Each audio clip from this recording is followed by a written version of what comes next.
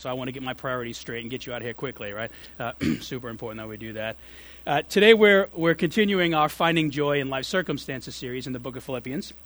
And we're in chapter 1, verses 1 through 6. We're actually going to put a close to this kind of first section, the first half of Philippians. And if you've been with us from the beginning, you have probably noticed that we've been studying this section of Paul's writings slightly out of order, for very good reason. Embedded in this first chapter are some pretty amazing promises about how we can find and remain in Jesus' joy.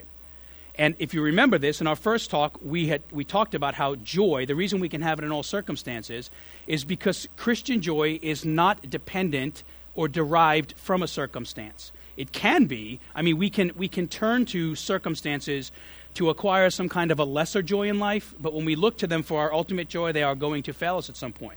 So because joy is not externally imputed into us, Jesus puts it in us when we pursue him. It's truly an unassailable trait that he puts in our lives. So the big question that we ask as we move through this series is not, why have I lost my joy? The better question would be, what am I doing in my life to seed it? You got to give it up. Joy is yours. Jesus promises us that.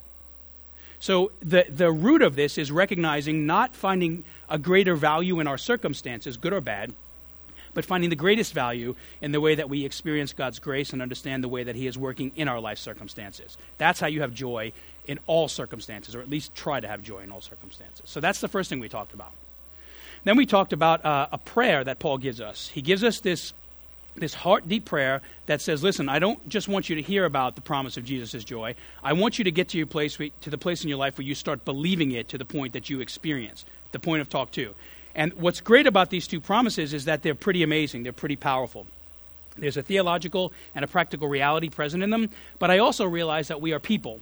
And as people, sometimes the ideal for what God wants for our lives isn't necessarily what is happening in our lives. It's very possible, maybe you've even been in the first two talks, or this is your first one today, that you're hearing these things, you understand that joy is available to you, and you're at a place where we were talking about last week. You kind of get this with your head, but you've not necessarily experienced it in your heart. You know joy is available, you just don't feel it. You don't have it. And that's the reason I wanted to look at this section of Paul's teaching slightly out of order. We get another promise here, okay? And this is the promise that kind of it's the promise that defines all the promises.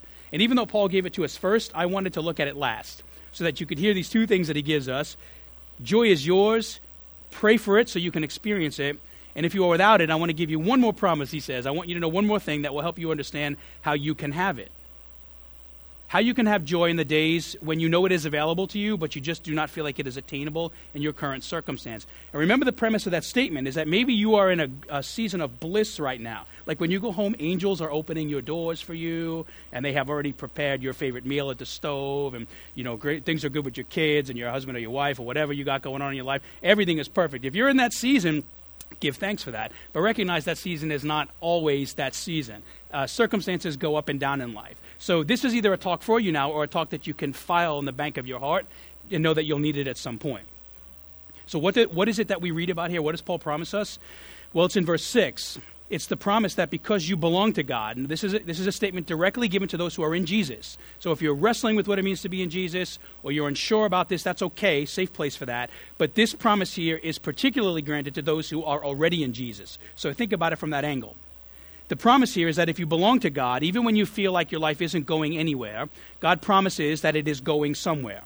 It's the promise that says the reason you can be joyful in your life no matter what is going on is because God has promised to finish the good work that he started in you.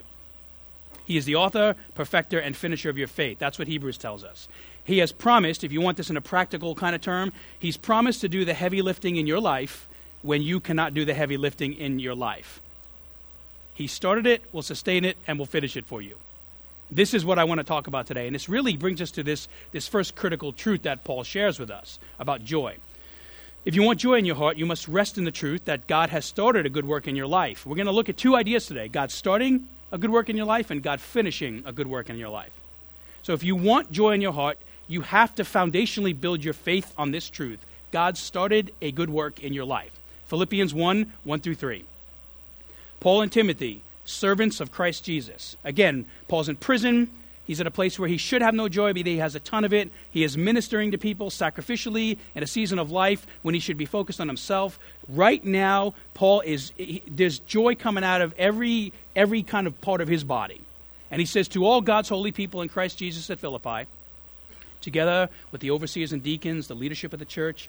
So nobody's exempt from this. He says, grace and peace to you from God our Father and the Lord Jesus Christ. Now, the reason we know God has started a good work in our lives is because Paul just called every person who loves and follows Jesus his holy people. That's how we know the starting idea, okay? Now, this term, God's holy people, is a common one in the Bible. It's one that is used in both Testaments. It is without doubt a marker that God gives us. It's kind of like a trait, if you will, a characteristic. It's one of the things he calls us. It's a very, very common term in the Bible, and it has a very, very clear meaning.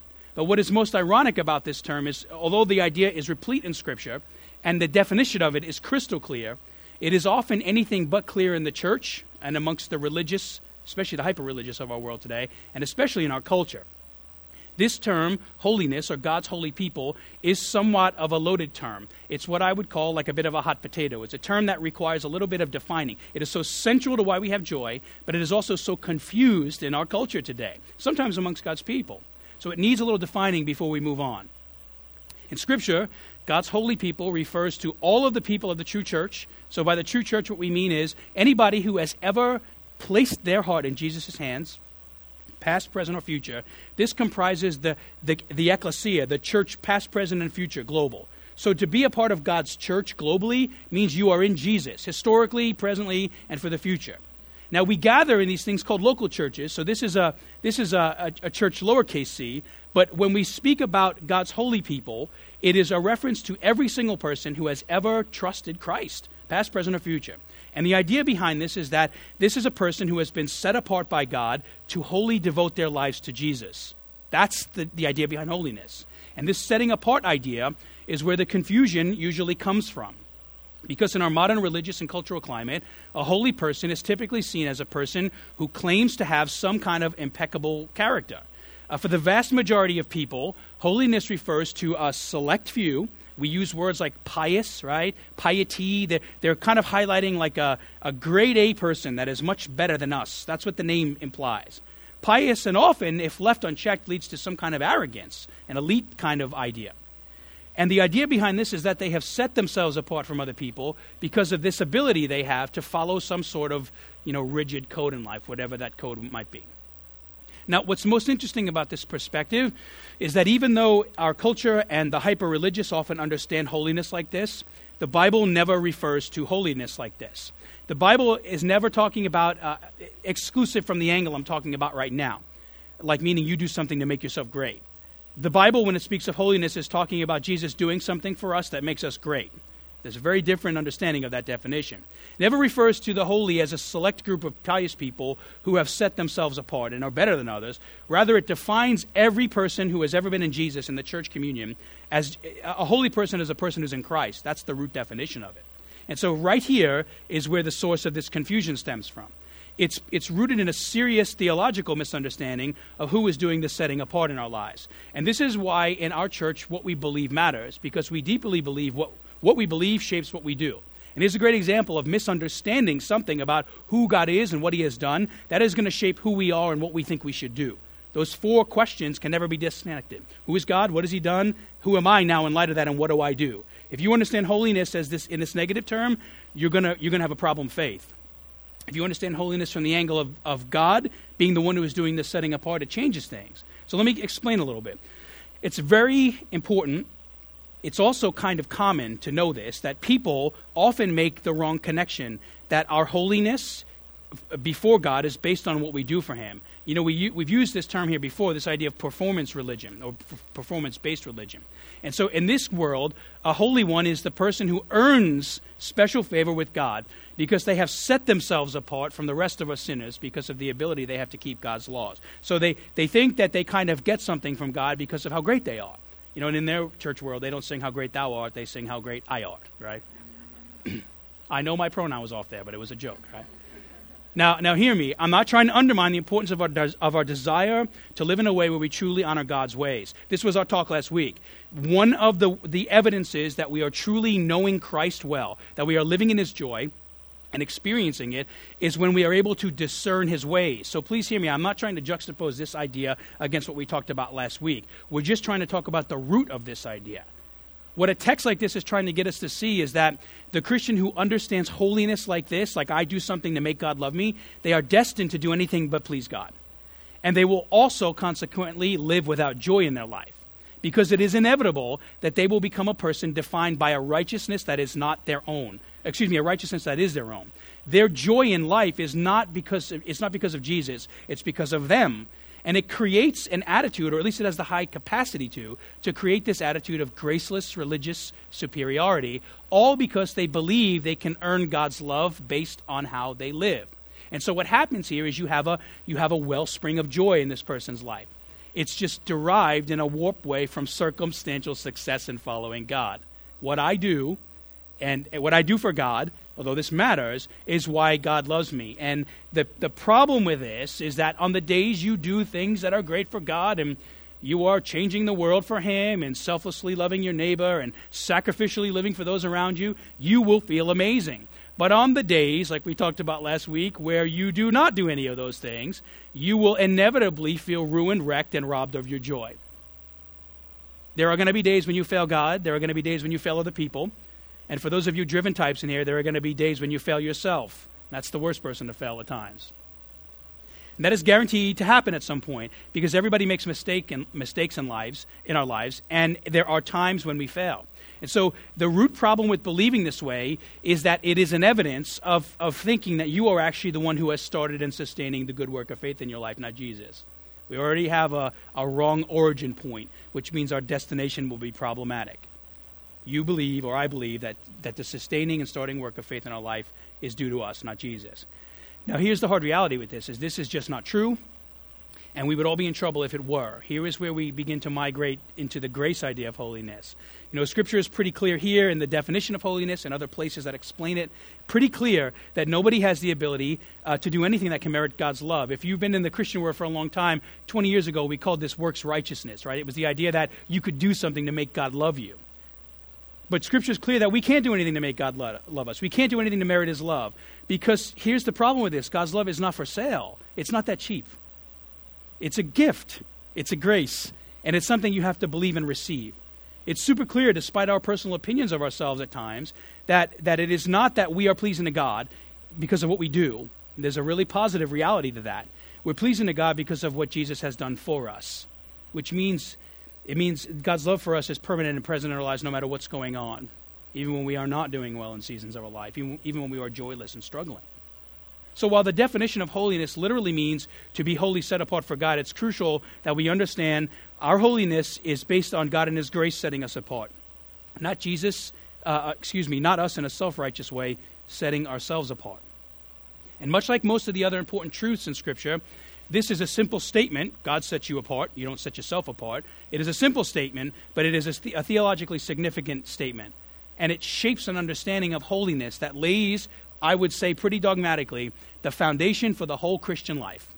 It reminds us that this identity, you're God's child, God's holy people here, these incomparable identities that God gives us because we are his children, here God's holy people, and the joy that comes with it, it is built on the truth that God alone has made us these things. God has made us holy, not because we've done something, but because he put Jesus' unchanging, unearned, permanent, eternal, holy love on you, irrespective of your performance. That's what makes you holy. Romans 5:8. I've said this in here before. Best example we have of this. But God demonstrates his own love for us in this. While we were still sinners, Christ died for us. It doesn't say when you were well, when you were doing good. It says, listen, when it was pretty bad, when you were not even looking for God's love, when you were at a point in your life where maybe you were looking for it, but it was kind of impossible for you to feel it or experience it or earn it, it's explicitly clear here that God is the one who begins the work of faith in our lives at a time when we are very far from him and unable to do so in our own strength. And there's a great joy and hope in that. It means that God will not leave you to hang. He will not leave you out to dry. He will pursue you to the place where even if you don't get it or don't want to get it or you're confused about it and you're struggling with it, God loves you enough to say, I get it, I get all that, and I'm still going to demonstrate my love for you, even at a point in your life where you might not have any for me. That's the beauty of understanding holiness and grace this way. And with that holiness and grace comes a pretty serious responsibility. There's a reason we've been set apart by this, or like this. And the main reason you and I have been set apart by God is so that we would find our ultimate joy in wholly following God's ways. Again, joy is rooted in Jesus, but it's connected to us knowing and discerning his ways. This is what Paul talks about last week. You've got to press into the rhythms of Christ if you want to experience his joy. It's naive to think that we can live a life disconnected from Jesus, but yet want his joy. It's kind of a problematic equation when it comes to the spiritual side of Christianity. Now, one of the evidences that you're truly living as a holy child of God is when you, just using the analogy, because it's used in other places in Scripture, it's when you desire to be raised by your Father in heaven. There's a paternal designation here. It's when you, with all of your heart, begin to embrace and love the ways of God to the place that you want to grow more deeply in God's image and his holiness. You want to be more like your Father, is essentially what Paul's saying here. That's what God's holy people means. So think of it this way. Another good analogy that is used a lot in Scripture, and Paul specifically uses it a few times in Philippians. We'll kind of introduce it today. The Bible regularly compares the Christian faith, in particular holy living, how we pursue God, to the lifestyle of an athlete. And if you've ever played a competitive sport, you know why. It's largely because of the intense nature that athletics require. They require a discipline both physically, mentally, and spiritually. To succeed in a sport, it really doesn't matter which one it is. I had to discipline myself to not make jokes about golf here, because I know a lot of you in this room love golf, so this is a grace for me to you. I know you are for golf, but I am not. So to succeed in a sport, no matter which one it is, you have to discipline your life, right? You have to reorient your whole life around the identity of what it means to be a good athlete.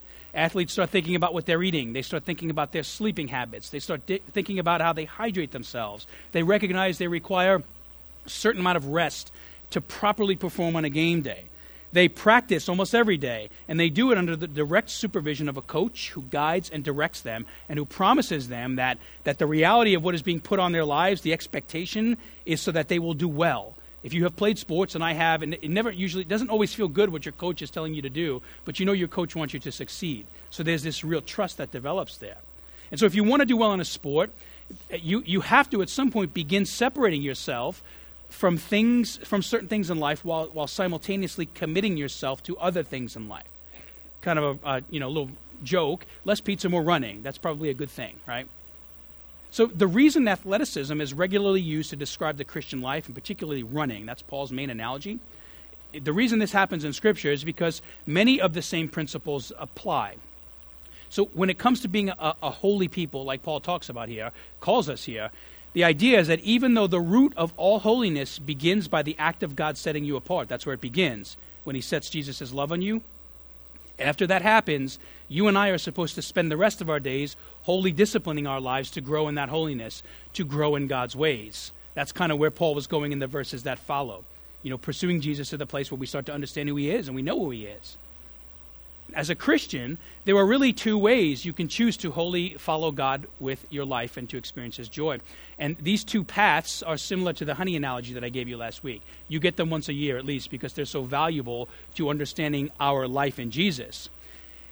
And the challenge with these two paths is that if we're already in Christ, it is almost guaranteed that we're already on a path. So for us today in Jesus, we're not going to have to pick one. Most likely we're going to have to identify which one we are already on. So for the next few minutes, because this is so central to having joy in life, it's so central to the foundational teachings of Philippians, I want you to kind of meditate on this a little bit and to ask yourself, which path am I on? And to do this, I will very briefly read about 6 verses of Scripture, 5 or 6 verses of Scripture from Luke chapter 18, verses 9 through 14, which give us the two paths you can walk down to follow Jesus. There's no greater example of this, these two heart attitudes side by side, than what we have in this conversation between Jesus. It's a parable that Jesus gives us that records a conversation between a tax collector, who is the first century scourge of the world. This is a person who who is disdained by everyone for various cultural reasons. He's a traitor to his own people because he is typically first century tax collectors were employed by the Roman government. And the Roman government would essentially hire a local Jewish person and then impose incredible taxes on the people. And so what would happen is the tax collector would then take advantage of God's people and oftentimes, in a very corrupt way, take more taxes for themselves. So when Jesus says, listen, this person here is like hated by culture, that's what he's talking about. Okay? And then he talks about a Pharisee who is esteemed by culture, at least in this worldview. Luke 18:9-14, Jesus says this, to some who were confident of their own righteousness, there's that works righteousness thing I talked about. To some who were confident of their own righteousness and looked down on everyone else, Jesus told this parable. 2 men, 2 paths, they went up to the temple to pray. One a Pharisee and the other a tax collector. The Pharisee stood by himself and prayed, God, I thank you that I am not like other people, robbers, evildoers, adulterers, or even like this tax collector. You can see he is evoking like an arrogance over this other human. And he says, I fast twice a week and I give 1/10 of all I get. But the tax collector, he stood at a distance. And he would not even look up to heaven, but beat his breast and said, God, have mercy on me, a sinner. I tell you that this man, here's where the game changer was in this teaching. I tell you that this man, rather than the other, went home justified before God. For all those who exalt themselves will be humbled, and those who humble themselves will be exalted. Now, this Pharisee is the quintessential example of what happens when you think you are the author, sustainer, and finisher of your faith. This attitude is what happens when you believe that God loves you because of what you do. This guy believed he was holy in God's eyes, he was great in God's eyes because of what he did. And at the end of the day, when this is left unchecked, it causes you to think you are better than other people. And that's why he can, in such a callous way, talk negatively about another human being whom God loves just as much as him. And as a result, he becomes proud, insensitive, and arrogant. On the contrary, though, while the tax collector knows his role in society. It's not a good one, right? So it is the guy who is least likely to be exalted, right? He is the guy that essentially recognizes his posture and says, look, I'm a tax collector, and I know that I can't do anything to make anybody like me. And I've recognized that connected to this is that I can't earn God's favor. So rather than bragging about himself, he asks for grace, and he finds it. And that's why Jesus says that guy goes home justified.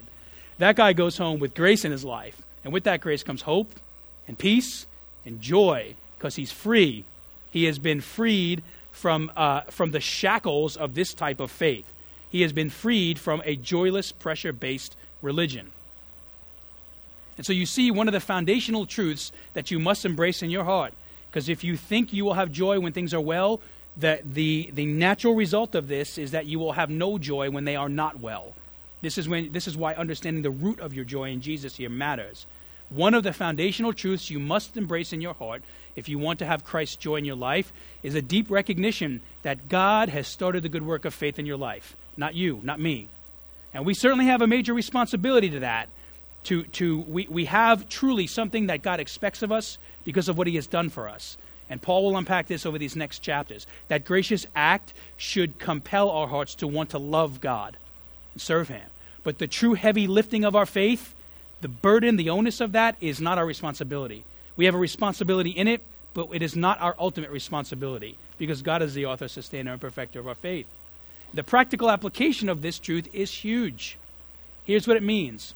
On the days you are without joy, you should stop beating yourself up over it.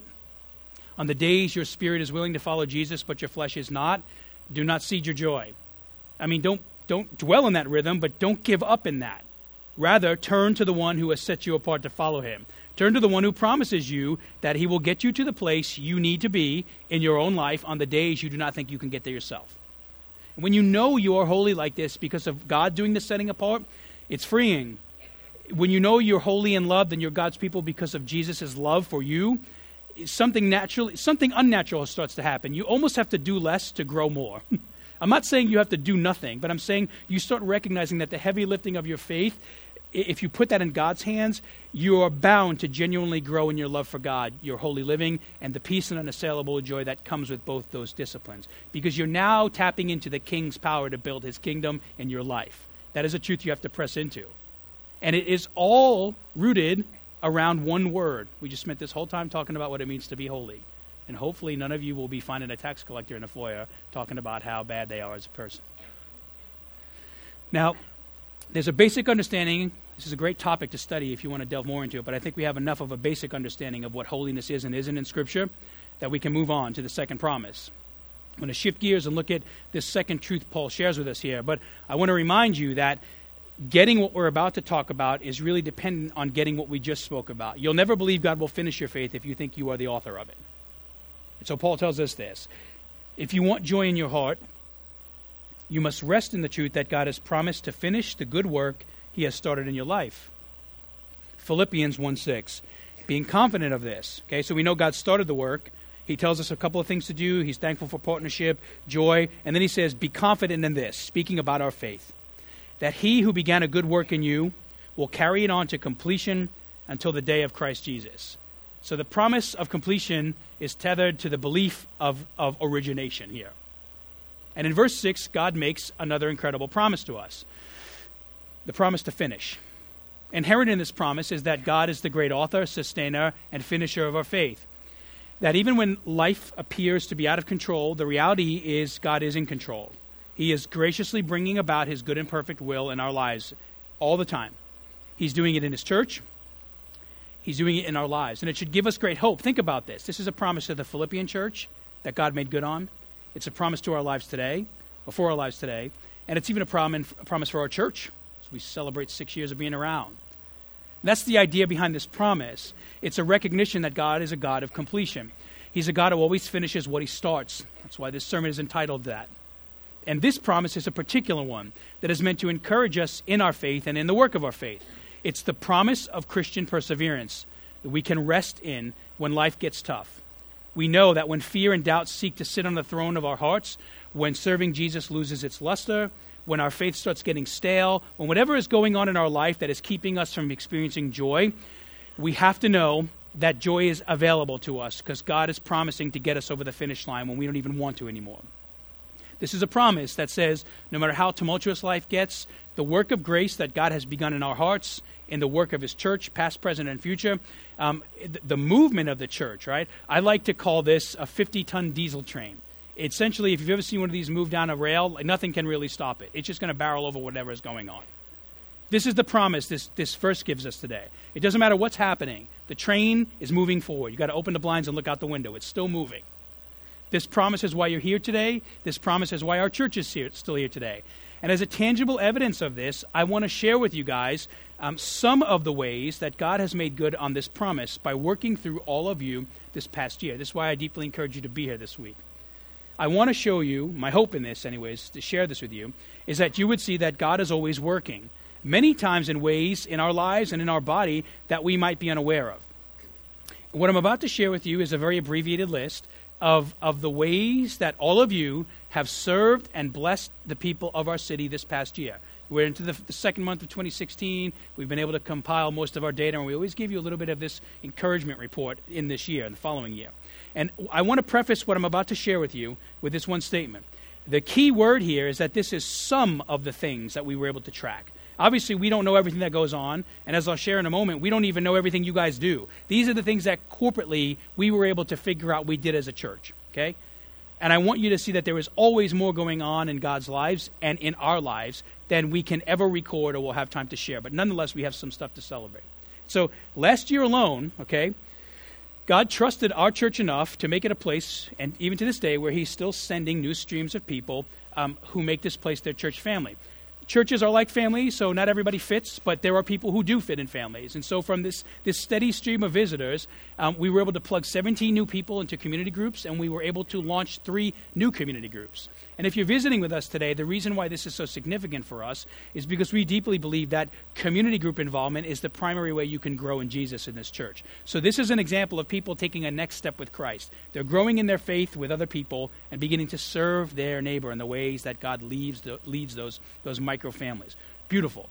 We also saw last year 21 people become gospel partners with us. You might remember that one of the biggest groups ever was standing down here. The theater was like tipping over that week, and I think they broke some instruments, but we just let it ride because it was such a great Sunday, right? Now, that was a 25% increase over the year prior. We have prayed that God would raise up a pedigree for partnership in our church, and he's doing that. That's what's happening just a little bit inside the walls. We made Christmas possible for a myriad of hurting families by providing a little over 65 gifts, right around 65 gifts, to the people in our city. So these are partnerships we've developed with local entities where we don't do a general angel tree anymore. We actually have local partnerships with people where we get to touch the hands of people and we get to know them and serve them. 65 gifts went out the doors of this church. This was staggering to me. Our church last year gave away just around $10,000 to our community in renewal ministries, in the lives of people in our church family and the city by providing things like counseling, benevolence, caring for orphans, feeding the homeless and the marginalized, and supporting church planting. We are proving the fact that while we want to grow as a body, we want to grow as a body, not just in this place.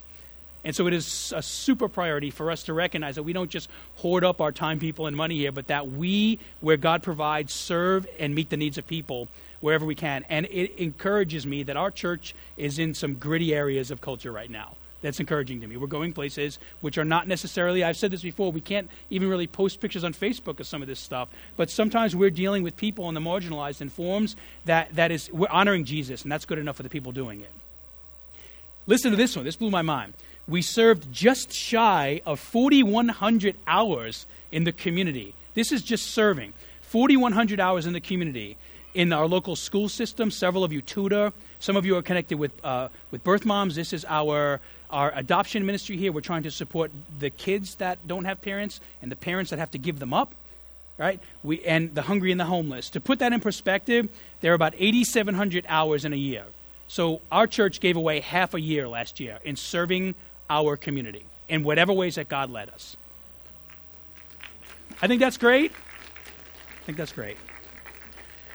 And since our launch, we've had about 40 people come to Jesus, about a little over 30 be baptized, and 14 be dedicated to Jesus. So we're seeing the fruit of physical, spiritual, and cultural renewal. This is killer stuff. It gets me pretty excited. It made me very happy when I was writing this sermon Monday morning. I was like, man. I kept just typing this stuff. I didn't like having to read through all the Excel sheets, but once I got the stuff on my Word document, it was wonderful. So keep this in mind, right? This doesn't even include everything you guys do that you don't tell us about. Your spontaneous acts of generosity. I'll never forget, about a month ago, I was in the library, ran into somebody from our church who was in a CG, and they were telling me about what they were doing that week to serve a local family. Didn't even know about it. And that's exactly how I'd like to keep it. I'd love for us to have things we do as a church, but things that you do just because God is leading you in your own world. This doesn't count the meals you provide for the sick or the hurting amongst us or the grace you show others not connected to our church at all. We can't even track that stuff. So it's guaranteed that you can add time, material, and labor to these numbers if we were to figure out that stuff. So all this shows us that we are continuing to put one of our guiding values into action. It's an evidence of what I said the first week, that I think our church, as far as the New Testament churches go, we are more like the Philippian church than any other church in the New Testament. We are not the biggest or the flashiest church, but we are an impact church. When you pop the hood, stuff is happening. Stuff that exceeds the natural boundaries of what should be happening here. We are a church about the raw work of the gospel, and that's what we want to grow. This shows us we're continuing to put one of our guiding values into action. We are a church that is living sent. We are a church that recognizes we are to be receptacles for God's joy, but as I shared the first week, we're also to be a wellspring for others in our city. And I'm thankful for what our church has done corporately and what you guys are doing individually. So be encouraged, and please hear me, keep up the good work. I think that that's awesome. Thank you for that. So, kind of wrapping up, I'll say this. Why do I share this? Why is it important to kind of talk a little bit about what God has done in our talk today? Because this teaching shows us that if you want joy in your life, you have to regularly celebrate what God has started in your life. Sometimes today's hardships can be diminished by recognizing the ways that God has worked in your life. The grace of yesterday becomes a grace for today. But one of the other things I want to point out, based on what Paula says here, is that we should never celebrate what happened yesterday at the expense of what he still wants to do through our lives today. And so despite the legion obstacles we often face in life, have faced as a church this past year, and in the work of the gospel, we need to point out the fact that everybody's still here. And this is one of God's great promises to us. Because he started a good work in our lives, we can rest in the fact that he will finish a good work in our lives. He finishes what he starts. We will persevere. And so if you're here today dealing with a voice of opposition in your life, If you are keeping you from becoming who God wants you to be, if somebody in your life is keeping you from becoming who God wants you to be, if a circumstance is making you joyful, or a bad circumstance is defining you in a negative way, if a repeated attempt to see change in an area of your life without success is discouraging you, if you're having a hard time being a disciple of Jesus, or if you're frustrated as you're trying to make disciples of Jesus, or something else that I have not mentioned to you, if something is keeping you down, you have to remember that no one, not even you, can tell you who you can or cannot be in Jesus. Nobody, not even you, can tell you what abilities you have in Jesus. And the reason for this is because the completion of your faith is not dependent on you or those other things or those other voices.